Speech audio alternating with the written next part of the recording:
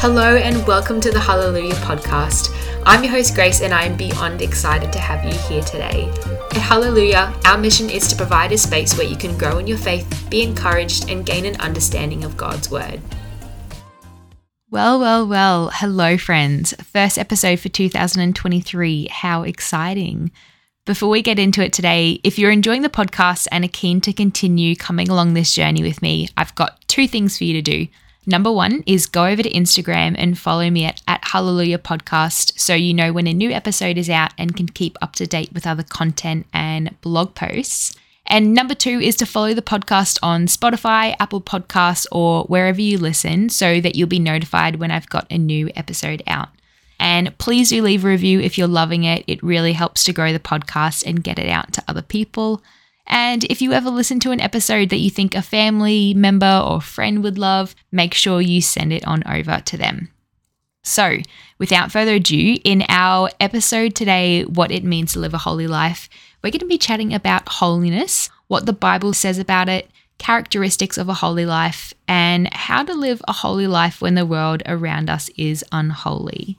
Holy is a word that is thrown around a lot in church circles, but I can't say I hear it very often in the world, other than when people are swearing.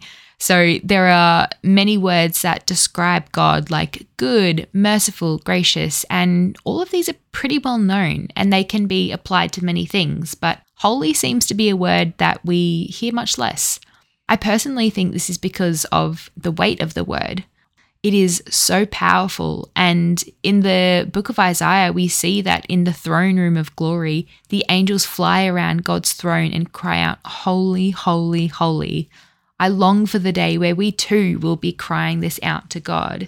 But first, what does the Bible say about holiness?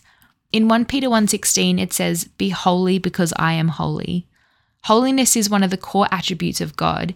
He uses holy to describe himself when he says, "I am holy," and it's something he tells us to be when he says, "Be holy." So if we know that God is holy and it's something that he wants us to be, what is it and how do we do it? A good place for us to start this episode is a definition of the word holy. The Hebrew word used for holy is kadosh, which means separate or set apart. This was one of the first Instagram posts I did for Hallelujah, and it just hits different. Holy is such a powerful word. To be separate or set apart in this world is a big calling. And holy is often used to describe that otherness of God, where he has incredible characteristics of mercy and grace and goodness and faithfulness. It's the addition of holiness that sets God so far apart from any person or anything on this earth or in the heavens. One incredible story of God's holiness from the Bible is in the place of the temple, which was made to house the holiness of God. In the Holy Temple in Jerusalem was an area called the Holy of Holies, and this was separated from the rest of the space by a thick veil or curtain, which we read about in Hebrews 9. While the Bible doesn't confirm it, I was reading up on this and historians believe the veil to be about 4 inches thick and around 60 feet high. So huge, a huge part of this temple. And part of this area was the mercy seat, which is where the Spirit of God would settle when it entered the temple once a year. What's incredible about this story is that because of the utterly pure and holy presence of God, the only person who could enter this place on the day that the Spirit came was the high priest. Before he could enter, he needed to go through a process of personal sanctification and purification, and he would enter this place to make atonement for the sins of the people. If the priest hadn't truly repented of his sins, he would actually die because of the sheer weight of that sin and the holiness of God. And when he went in, they would actually tie a rope around his foot to remove his body if required. And this was all before the death and resurrection of Jesus, which makes it all the more beautiful and powerful when we see that when Jesus died, the veil was torn in two from top to bottom. The tearing of that veil signified that Jesus' death was a sufficient atonement for sins and that the way into the Holy of Holies was for all people. We can have confidence to enter the holy place by the blood of Jesus. And that's so powerful. And I just felt that it was such an important story to give some context for the holiness of God. The Bible also says that without holiness, we will not be able to see God. It's one of the unchanging demands from God that we are all holy. We need to maintain holiness of life and of our hearts if we are going to see God and remain in eternal fellowship with Him. God's holy nature demands holiness from those who worship Him and requires us to be purified. Leviticus chapter 20 verse 7 says, "Sanctify yourselves therefore and be ye holy, for I am the Lord your God." And in the New Testament, we see this again in 1 Peter 1:16, which reads, "Be ye holy, for I am holy." God calls us out of a life of darkness and evil so that we might live a righteous, pure, and sanctified life. God can make us holy if we commit our lives to Him. So how do we get sanctified? Like I said earlier, we must consecrate ourselves unto the Lord. God commands us to be separate or set apart from those who aren't in the faith in all areas of our lives. So this includes school, work, university, your marriage, relationships, friendships, every aspect of our lives. And even though we live in the world, we can't be of the world. And the Bible is so clear about this again and again through Scripture. God commands us to abstain from worldly practices and the things that decrease holiness in our lives.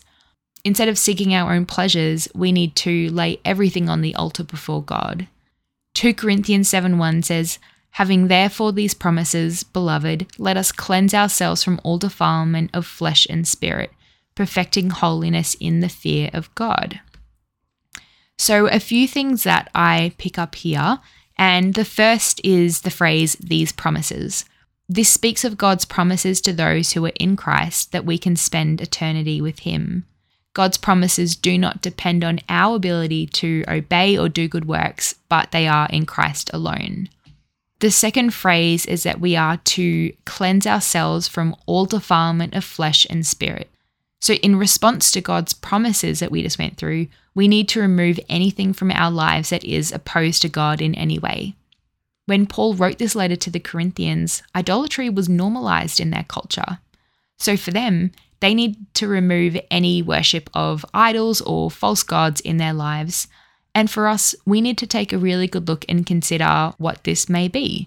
It could be idolatry for us too, or it could be drunkenness, gluttony, sexual sin, any sort of sin that defiles the flesh and spirit.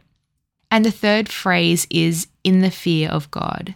The fear that Paul is talking about here is a respect and awe for God's incredible power and righteousness.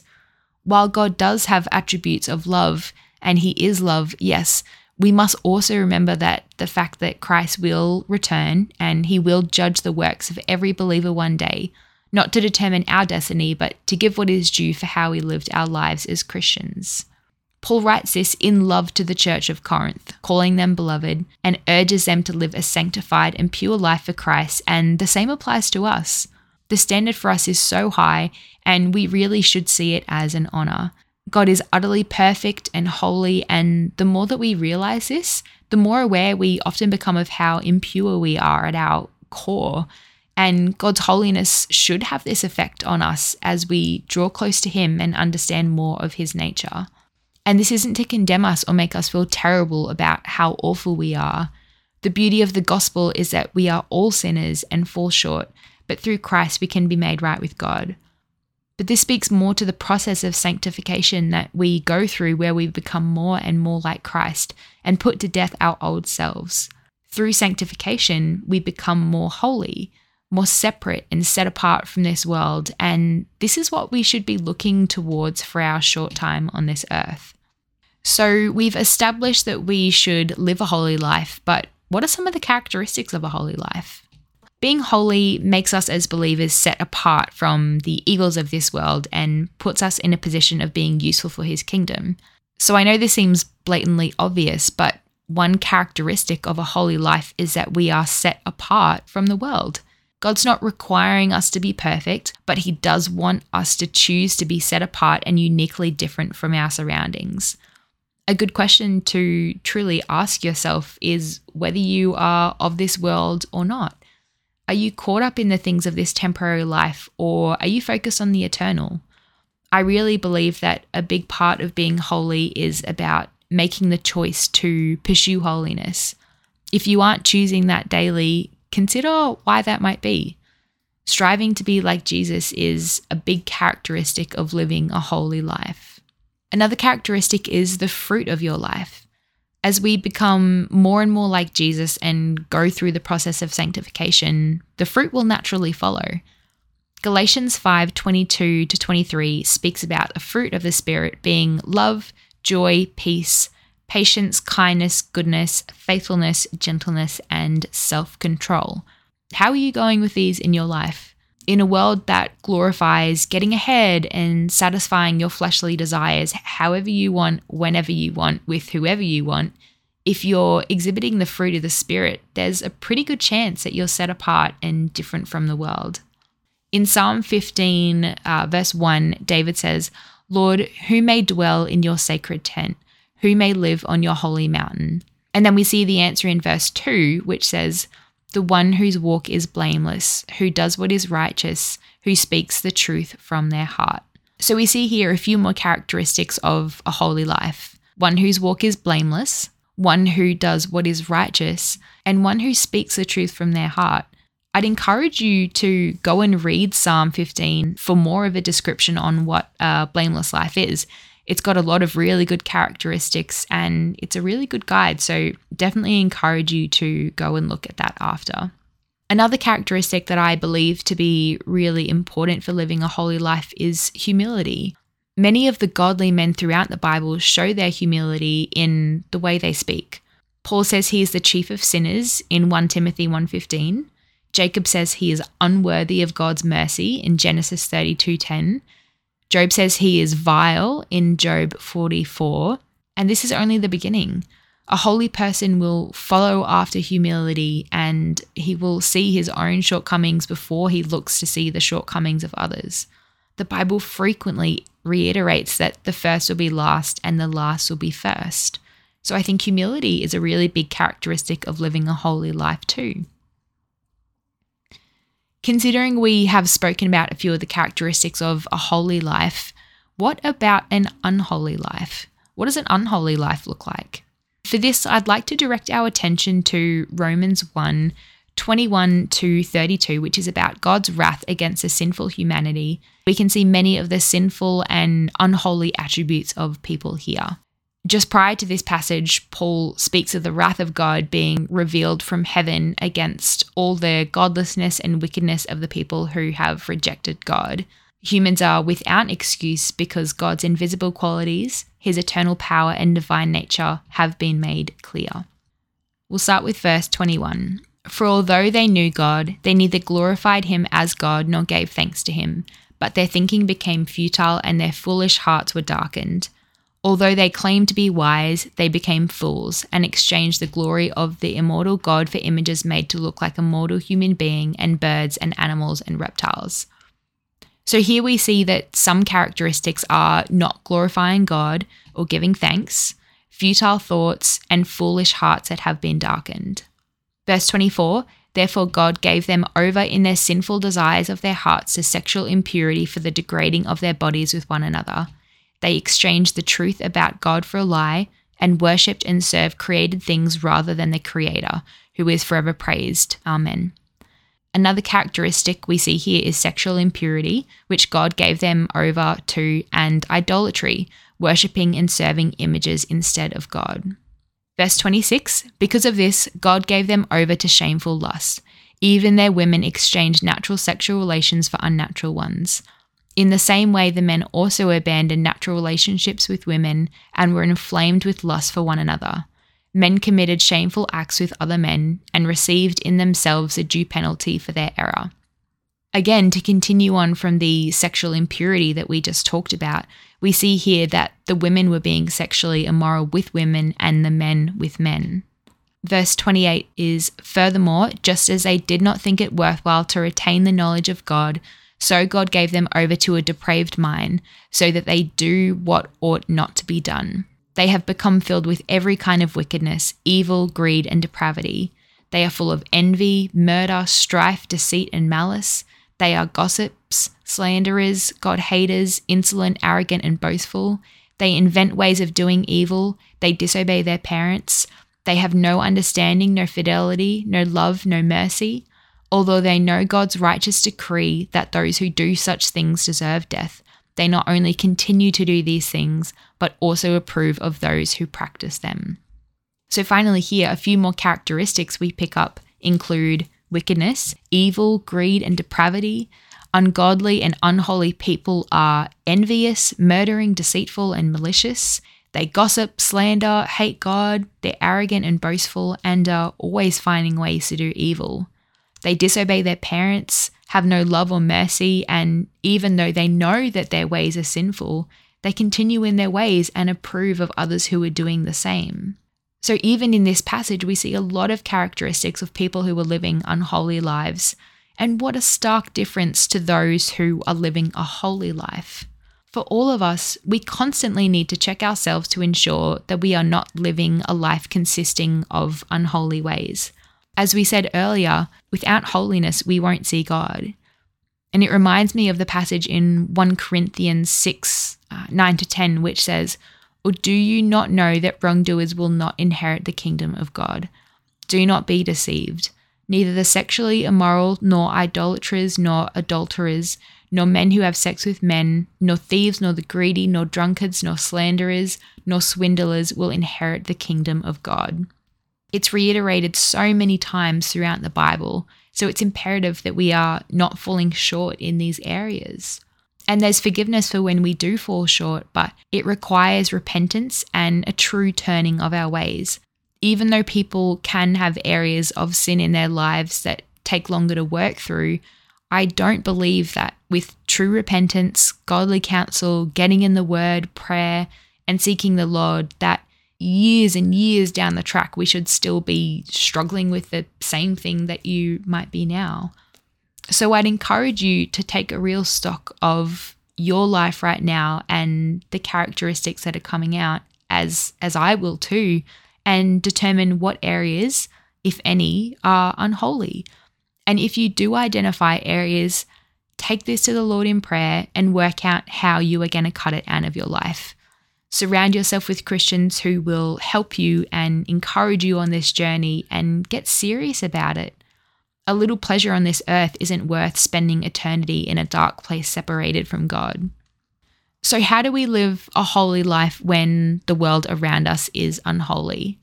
And to this I would say, seek Jesus, seek God, seek first the kingdom, and all these things shall be added to you. Even though it's not always easy to live a holy life, I do believe it's simple. Pray, get into the word, go to church, surround yourself with people who will call you out on your sin. We serve an incredible God who equips us with what we need to pursue him. And like I said earlier, make the choice to be holy. Make the choice to be set apart.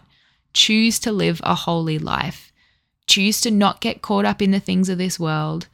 The Bible always talks about denying our flesh to follow Jesus, and it's a choice that we need to wake up and make every day. And even though you might look like a lunatic to the people around you, keep your eyes on the kingdom and our eternal home. And the benefits of living a holy life? Well, they far outweigh any perceived positives of living an ungodly life in the world.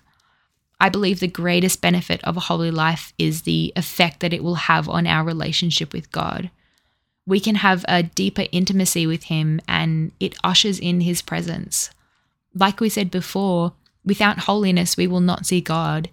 It naturally separates us from God, so of course we want to live a life that glorifies him and draws us closer to him.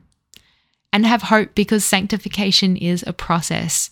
Don't expect to be living a perfect life completely free from sin after only a few months of being a Christian, or even after a few years, but move forward with the desire to be holy. Let this be your heart's desire and prayer. I really do believe that true holiness is something that can be attainable and seen by everyone around us.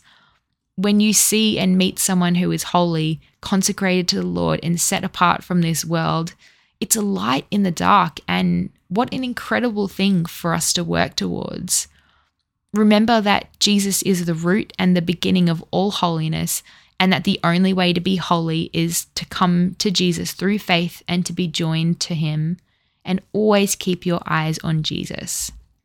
And that certainly encouraged, but also challenged me. As we wrap up this episode, it's a big topic, but it's one that I think is so important and maybe isn't spoken about enough. I really enjoyed diving into this topic more, and I personally learnt so much as I researched and read the word and uncovered more about holiness. I love diving into some of those really key attributes of God. I think this is something that, for me personally, really helps me to understand God's character and seek Him out, and helps me to deepen my relationship with Him when I know Him more. I guess that's the same with any relationship with someone, right? Whether it's a boyfriend or girlfriend or husband or wife, family or friends, the more we know about them and their personality, the more we come to love them and have a deeper relationship. But let me pray for us as we wrap up this episode. Father God, we thank you so much that you are holy. Thank you for the incredible revelation of your holiness that we can see throughout your word. We are in awe of this, and we desire to be holy, God, just as you are. Help us to put aside our old selves and to be set apart from the things of this world. I thank you, God, for every person listening to this right now, and I pray that you would meet them again where they're at right now in life. Help us to all see the areas in our lives where we are falling short, and give us the strength and courage to turn from these areas and to keep our eyes on you. Show me the areas of my life where I'm not living a holy life, and the same for anyone else who wants to pray that prayer too. Above all else, we thank you, God, for the incredible sacrifice of Jesus on the cross for our sins. We feel the power of that veil being torn in two, and we thank you for that, God. We love you and we praise you always, and we pray that in your name, Jesus. Amen. Well, thank you so much for tuning into our 9th Hallelujah podcast episode, What It Means to Live a Holy Life. My hope and prayer is that I will always be able to point you to Jesus, and that you will leave feeling encouraged, equipped, inspired, and ready to go out and be salt and light in this world. Don't forget to follow and leave us a 5-star review if you like our content, so that we can get the good news out and reach more people. I'll leave all the links to my website and other resources in the description as usual. And make sure you jump over to Instagram at Hallelujah Podcast and follow us there to keep up to date with our post new episodes and other news. Thanks for tuning into the Hallelujah Podcast, and I will see you next time.